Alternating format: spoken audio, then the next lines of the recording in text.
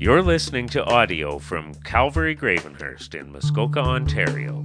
For more resources or to connect with someone in the church, please visit calvarygravenhurst.com. This week's sermon is taught by lead pastor Benjamin Emery.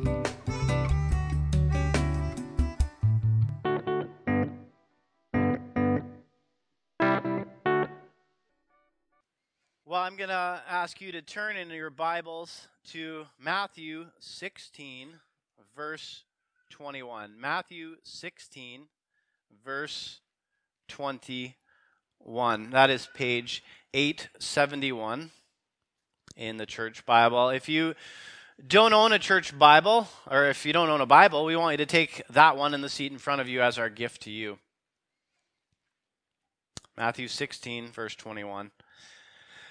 We're starting a new series, a four-part series. It's called The Triumphant King. We really want you to get excited about Easter. So for the next 2 Sundays, and then Good Friday, and then Easter Sunday, we are going to talk about just how awesome Jesus is. But let's read from verse 21 to verse 25 together.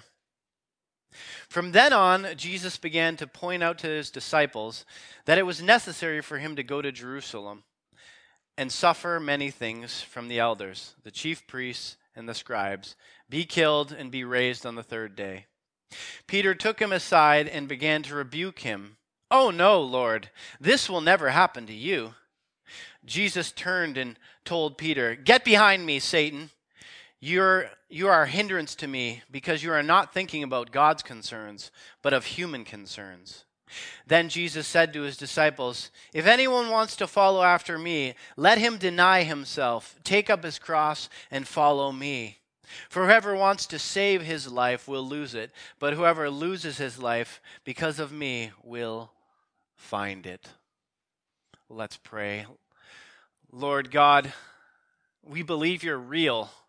We believe that you really came 2,000 years ago, that historically, even the secular people would say, you were here, that the Son of God came. We believe that you died for us. We believe that you rose again. We believe that you're seated at the right hand of your Father. And we believe that you're coming back to get us someday and to deal with all the evil that we see. Lord, would you turn our hearts to what you're saying? Would you help us to understand? Would you open the eyes of our heart and give us insight? And show us, Lord, how this applies to our lives today, us living in 2023 in Canada. In Jesus' name, amen. Well, it has been about 3 years from Jesus' first public appearance when he appeared to John the Baptist at the Jordan River. Jesus, I'm talking about at the text in Matthew 16, is about 30 years old when he appeared the first time. Now he's about 33 years old. And when he first appeared, there was only a couple of people who actually knew who he was. His mother Mary knew who he was. Joseph had died at that time. John the Baptist knew who he was because he was Jesus' cousin. But besides that, Jesus had lived for 30 years with nobody really knowing who he was. The Son of God grew up a regular Jewish boy, a poor boy living under religious oppression from the Pharisees, living under governmental oppression from both Herod and the Romans. He had even escaped genocide and was living as a refugee for a number of years in Egypt. God knew what it was to be human. Isaiah the prophet, who talked about the coming Messiah 600 years before, would say this in Isaiah 53, verse 2. "But he grew up before him like a tender shoot, like a root out of dry ground. He had no stately form or majesty to attract us, no beauty that we should desire him." That was God, who came as a man to experience what it was to be human, what it was to be ignored, what it was to be hated and oppressed. And yet, he was without sin. So then he first appears on the scene. Matthew records it in chapter 3 of Matthew, verse 13. It says, then Jesus came from Galilee to John at the Jordan to be baptized by him. But John tried to stop him, saying, I need to be baptized by you, and yet you have come to me. Jesus answered him, allow it for now, because this is the way for us to fulfill all righteousness. Then John allowed him to be baptized. This wasn't the first time this wasn't going to be the last time that Jesus would surprise people with his words. So now in our text, it's 3 years later from that point. 3 years of healing has taken place. 3 years of preaching has taken place. 3 years of loving and casting out evil. If you look in the chapter before verse 16, in chapter 15, verse 29, we get a little picture of what was happening in the days leading up to our verses. It says in verse 29, moving on from there, Jesus passed along the Sea of Galilee. He went up the mountain and sat there, and large crowds came to him, including the lame, the blind, the crippled, those who were unable to speak, and many others. They put them at his feet, and he healed them. So the crowd was amazed, and they saw those unable to speak talking, and the crippled restored, and the lame walking, and the blind seeing. And they gave glory to God of Israel. Jesus called his disciples and said, I have compassion on the crowd, because they have already stayed with me 3 days and have nothing to eat. I don't want to send them away hungry, otherwise they might collapse on the way. And then Jesus goes on to feed the 4,000 men plus their families. Then he goes on, if you read more of chapter 15 and early on into 16, he goes on to slam the religious hypocrites, the religious leaders, his enemies. The people are pumped at this point. The people are primed. The masses are ready to do whatever Jesus tells them to do. Viva la revolution! They're shouting. Jesus is famous throughout the land. And everyone has an idea of who this Superman is. They all have an idea of why he's come in their own minds.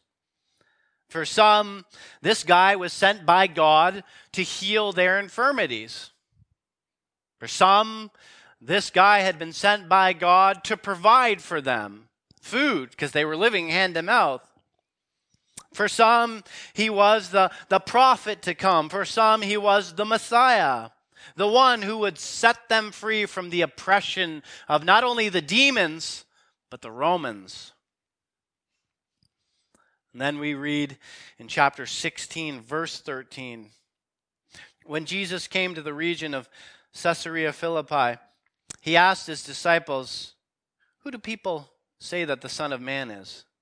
They replied, some say John the Baptist, others Elijah, still others Jeremiah or one of the prophets. But you, he asked them, who do you say that I am? Simon Peter answered, you are the Messiah, the Son of the living God. Peter, the overconfident, uneducated oaf that he was, got it right, or at least he got it partially right. He knew who he was, but still, as we'll find out, he was mistaken as to why Jesus had come. So as the news spread throughout the countryside, everyone was talking, speculating, coming to Jesus, leaving their jobs, their families to come and see this man. And as they would come with their assumptions based off of what was important to them. So if they or somebody they loved was sick, well, then Jesus must be here to heal us from our sicknesses. Or if they, and most of them would be, and most of us would be poor, well, then Jesus must be here to provide for us. Or if they were freedom-loving people, well, Jesus must be here to keep our freedoms, or get us some freedoms. See, everyone had an idea of who God was, and to be honest, not much has changed. Most people have an idea of who God is, if they believe in a God, and what God's priorities should be.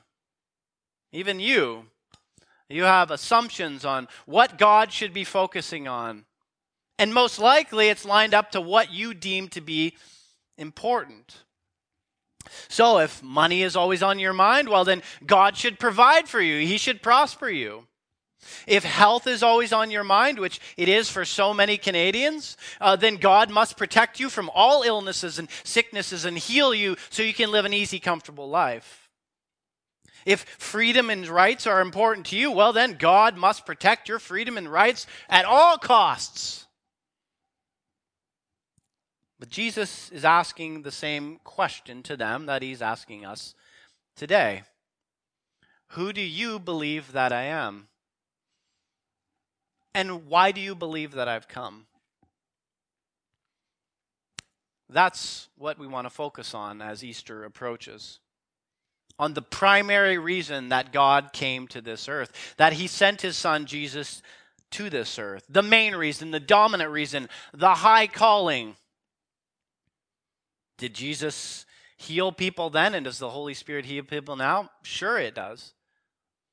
We've seen some miraculous healings over the last 7 years here. People that should be dead got more life when we laid hands and prayed on them. The doctors couldn't explain why. Even my own son, who was sick and sick kids, and they couldn't figure it out, and God healed him. But that's not the main reason, the dominant reason why Jesus came to this earth. Did Jesus provide for them supernaturally? And does God the Father provide for us here now? Sure. There's an abundant number of reasons why we can give thanks to God for all the things he's given us today. But that's not his main priority for interacting with humanity. Then we pick it up in our main text, Matthew 16, verse 21. From then on, Jesus began to point out to his disciples that it was necessary, don't miss that word, for him to go to Jerusalem and suffer many things from the elders, the chief priests, and the scribes, to be killed and to be raised on the third day. What? Imagine the ridiculousness of this statement. Jesus is at the apex of his popularity.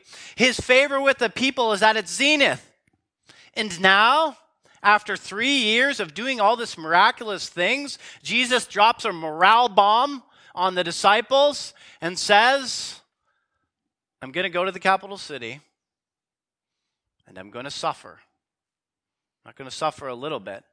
I'm going to suffer horribly. At the hands of the very people that are oppressing this nation. And then I'm going to die. And then I'm going to be raised up. But it's like they didn't hear that last part. It's like it passed in through one ear and out the others. Can you imagine the faces of the disciples? The laughter subsides. The cheering is stifled. The excitement is quelled. And everyone sort of stops. What? Peter steps forward. The very one who a few minutes ago was the first one to recognize Jesus as the Messiah, the Son of the living God. And in verse 22 it says, he took him aside and began to rebuke him. Oh no, Lord, this will not happen to you. This will not happen to you. The news wasn't sitting very well with Peter. See, it didn't fit into Peter's life plan.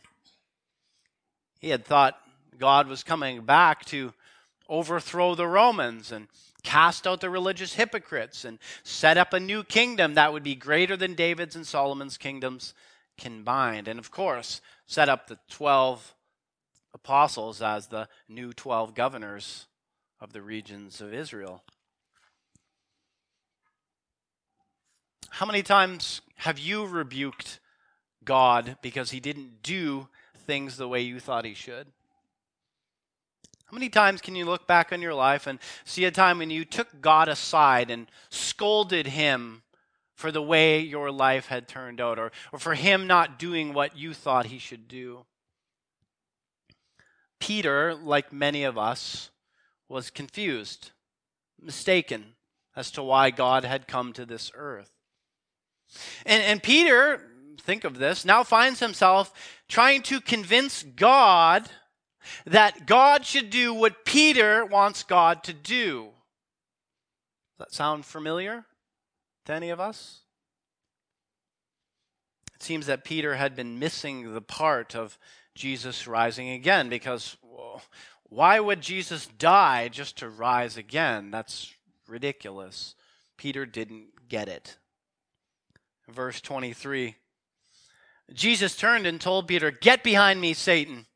You're a hindrance to me because you're not thinking about God's concerns, but human concerns."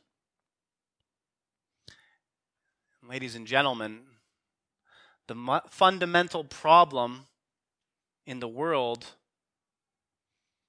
is sin.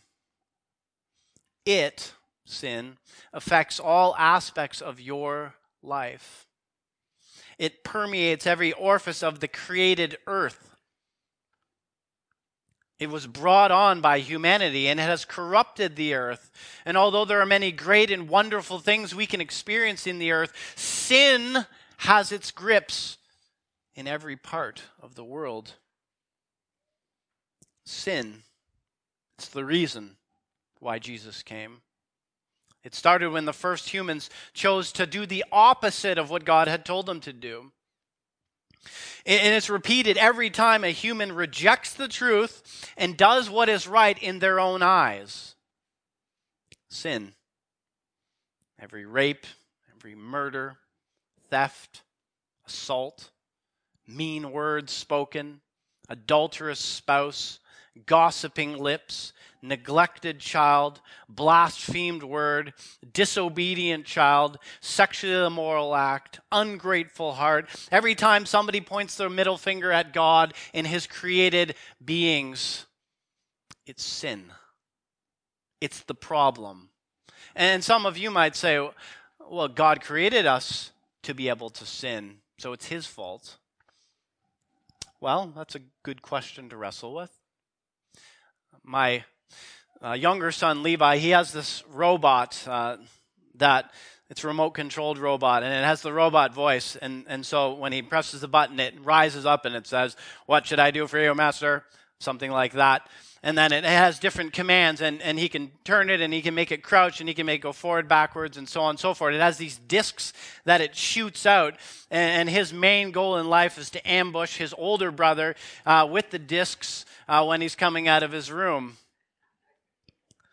The robot does whatever the controller tells it to do, and God could have made us like robots, and we wouldn't sin. But we would be robots.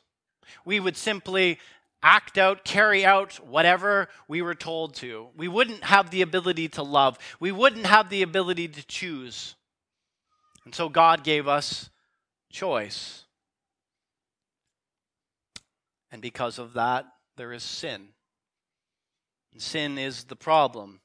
And because there is sin, the world calls out for justice, for payment for the sin.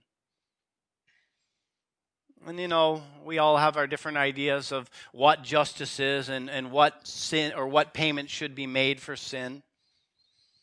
I remember reading about this politician who is, I believe, a member of the New York Senate, so part of the state government. And she was a big campaigner in low consequences for criminals when they do violent acts, and easy parole, and sort of the catch and release act, and she wasn't very fond of the police, not individual police officers, but the whole idea of police, that they were evil and corrupt.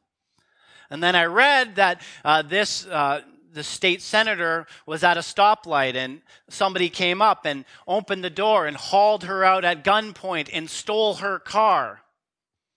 And do you know who she called right away? The police, for justice.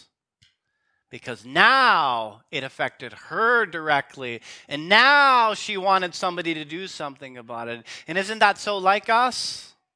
Well, just let this go, God. What's the big deal, God? But when it affects us, oh God, why have you not interceded in this? And how we tend to sometimes scold God like Peter did when he doesn't do what we say he should do. But yet how we so call on him when we need him to do things for us. But God had resolved to do something about sin. That was his main point for coming. John 3:16. For God so loved the world that he gave his one and only Son, that whoever believes in him shall not perish, but have eternal life. For God did not send his Son into the world to condemn it, but to save it through him. The resolve of Jesus was to deal with the sin of the world. It superseded the concerns of the apostles. It trumped what the masses wanted Jesus to do. You can see the concern of Jesus in his response to Peter. Get behind me, Satan. It's pretty harsh, don't you think? Jesus needs to brush up on his sensitivity training. I don't think he would be very welcomed in most of our churches. So why the response? Well, because Jesus knew who was affecting Peter's mind. Peter was thinking as Satan thinks. And Satan loves a world where everyone does what is right in their own eyes. Satan loves a world where people reject the idea of an inherent right or wrong, an absolute truth. And he loves a world that says, I'll do what's good for me, even if it affects that person negatively. And that's what Peter was thinking like.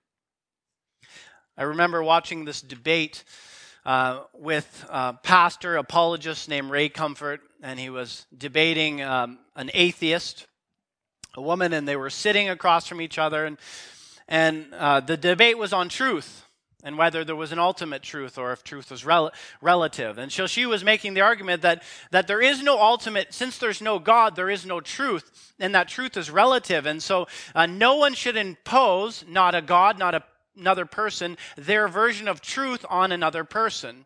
That what's right for that person may be not right for them or this person, and everyone just has to live out their truth. And so Ray brilliantly, I still remember this, he reached across while the woman was making her argument to the crowds, grabbed her purse, which was sitting beside her chair, reached over, opened it up, and started to root through it. And she's just talking, and then she stops. And she says, what are you doing? Forgetting the crowd was there. And he says, I'm seeing what you have in your purse and seeing if there's anything I want. She says, you can't do that. That's mine. He said, who are you to tell me that I can't do that? I've determined that I can. So don't impose your truth on me.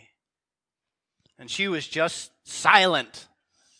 Her whole argument had been busted down. And see, God is the determiner of truth, what is right and what is wrong. And God came to deal with the penalty of us, humanity, breaking God's moral truth. You are a hindrance to me because you are not thinking about God's concerns, but of human concerns. You're thinking about yourself, Peter. Peter, I love you.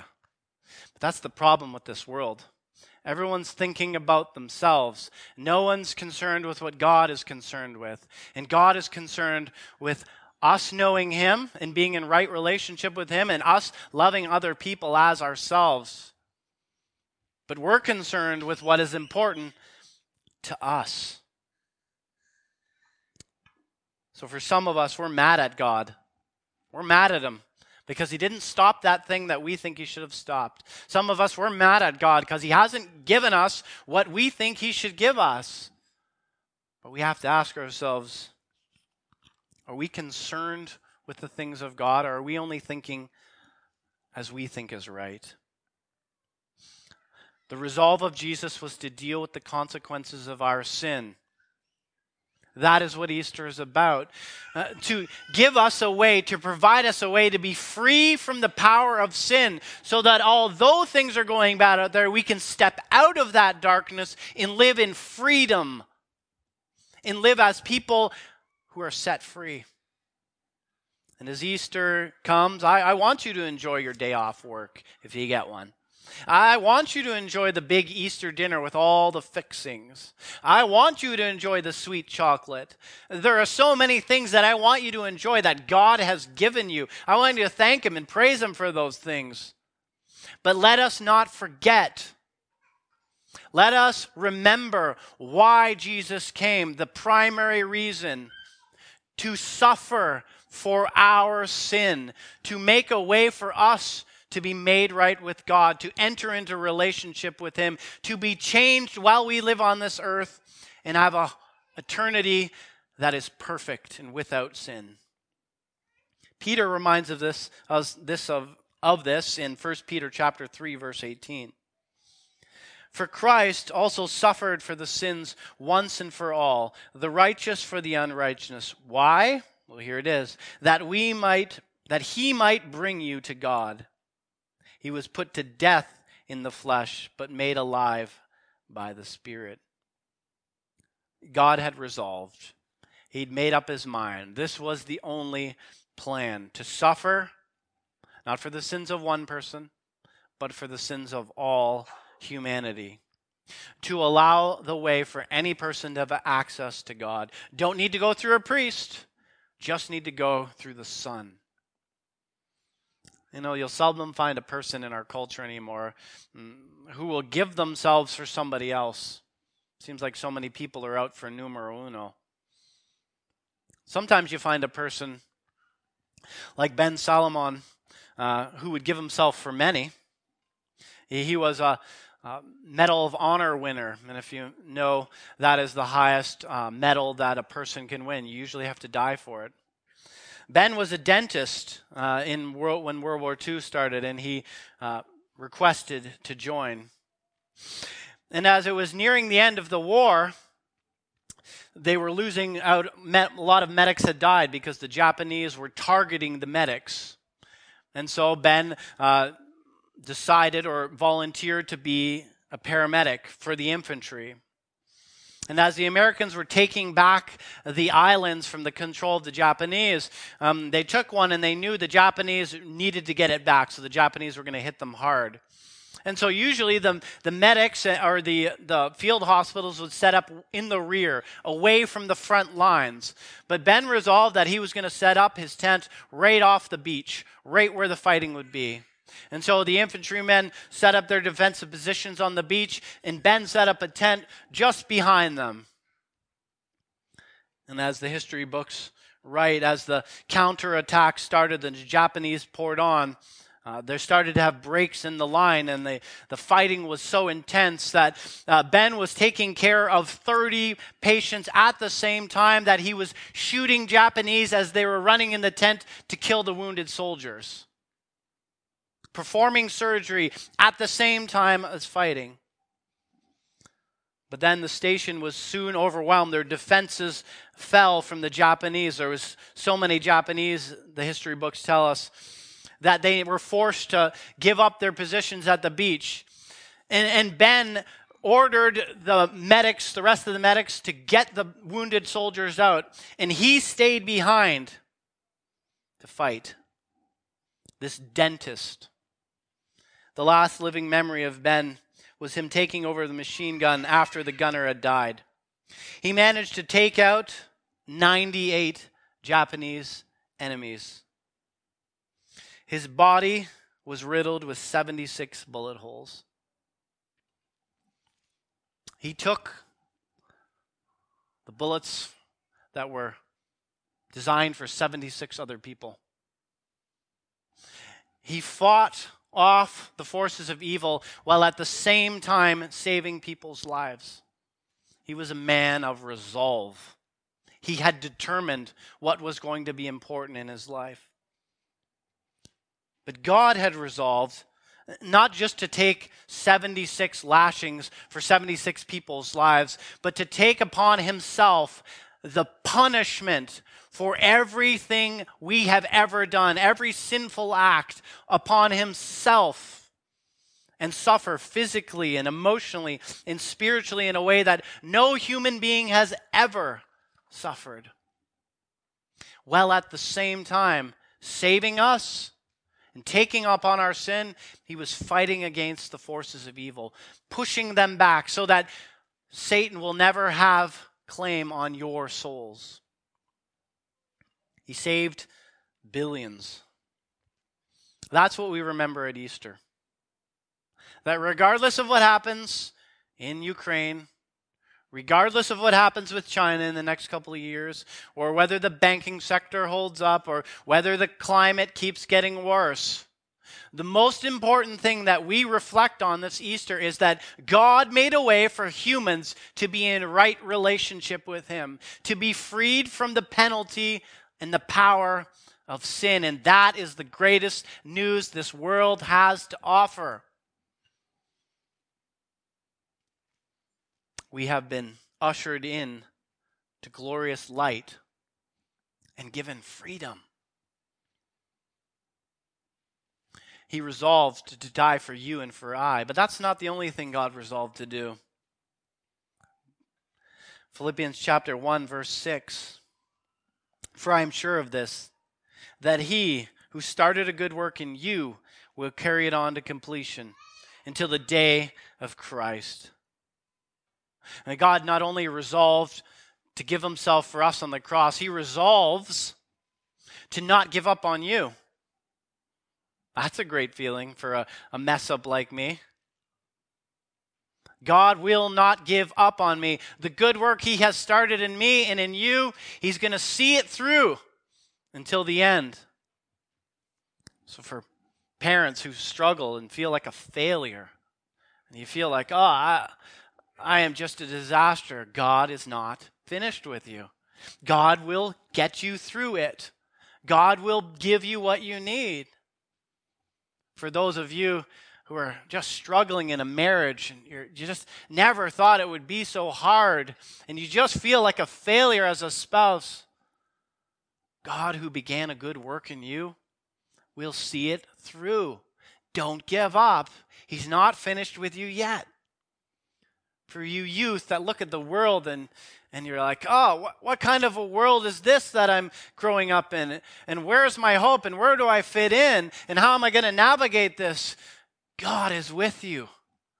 What a tremendous gift. You're not walking blindly through this world. He will lead you through it. For those of you who struggle with addictions, whatever kind of addiction, and you just do well for a while and then you fail, and well for a while and you fail, and you're just like, I'm no good. Nothing is ever going to free me from this. God who began a good work in you will give you victory. At some point in your life, it will no longer have its hold on you. I am living proof of that. That's not the only thing he resolved to do. He's resolved to use you. John chapter 20, verse 21. Again, Jesus said to them, peace be with you. As the Father has sent me, I am sending you. You and me. He's sending. God resolves to die for us, to take the penalty of our sin. He's resolved to finish the good work he started in us, and he's resolved to give us a purpose in this world. I don't know what more you could ask for. We should be the most thankful, overjoyed people in the entire world. We have hope in Jesus. We have purpose in Jesus. That he wants you, regardless of where you are, to live a simple life, a supernatural simple life in whatever context your life is. To magnify God, to let him live through you, to be something that people stop and say, what is it about that man? What is it about that woman? There's something different about them. To live for his concerns. That's a great thing. What a hope we have in Jesus, that he will never leave us nor forsake us. that he will by no means cast us away. So then in closing, how shall we respond, church? How about with our own fresh resolve? Jesus said to his disciples, "If anyone wants to follow after me, let him deny himself, take up his cross, and follow him. For whoever wants to save his life will lose it, but whoever loses his life for me will find it." How do we respond to the great message of Easter? How about we resolve to follow after Christ, to not always be looking to our own concerns, to what we need or what we feel we need. How about we look to the concerns of God first? How about we look to the concerns of each other?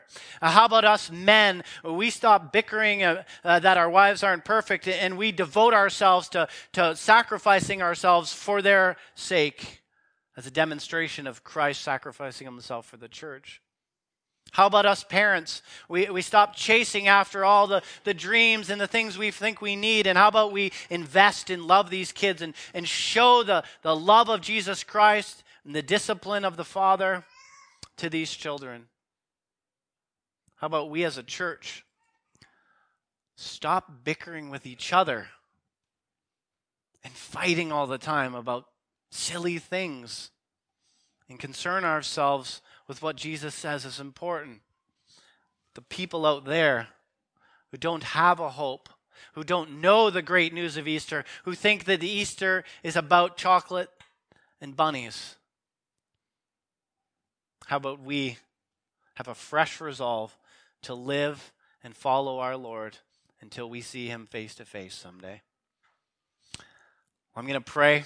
And if you want to be prayed for at the end, if you need a fresh filling of the Holy Spirit, if you want God's purpose in your life, if you just want somebody to pray for you in your struggles, we'll be up here. The elders will be up here, and we want to pray for you. But God, how wonderful a news it is that you came to this earth. I can't believe it, Lord, that God became a man and put off his godliness to live as one of us and to take upon yourself. I think of all my sins, Lord. I think of all the things that I've done and said, all the things that nobody knows about. And the thought of you taking the punishment for that is overwhelming. But to think that you took the punishment of everyone's sins, that's unbelievable. Would you help us, Lord, to really get that?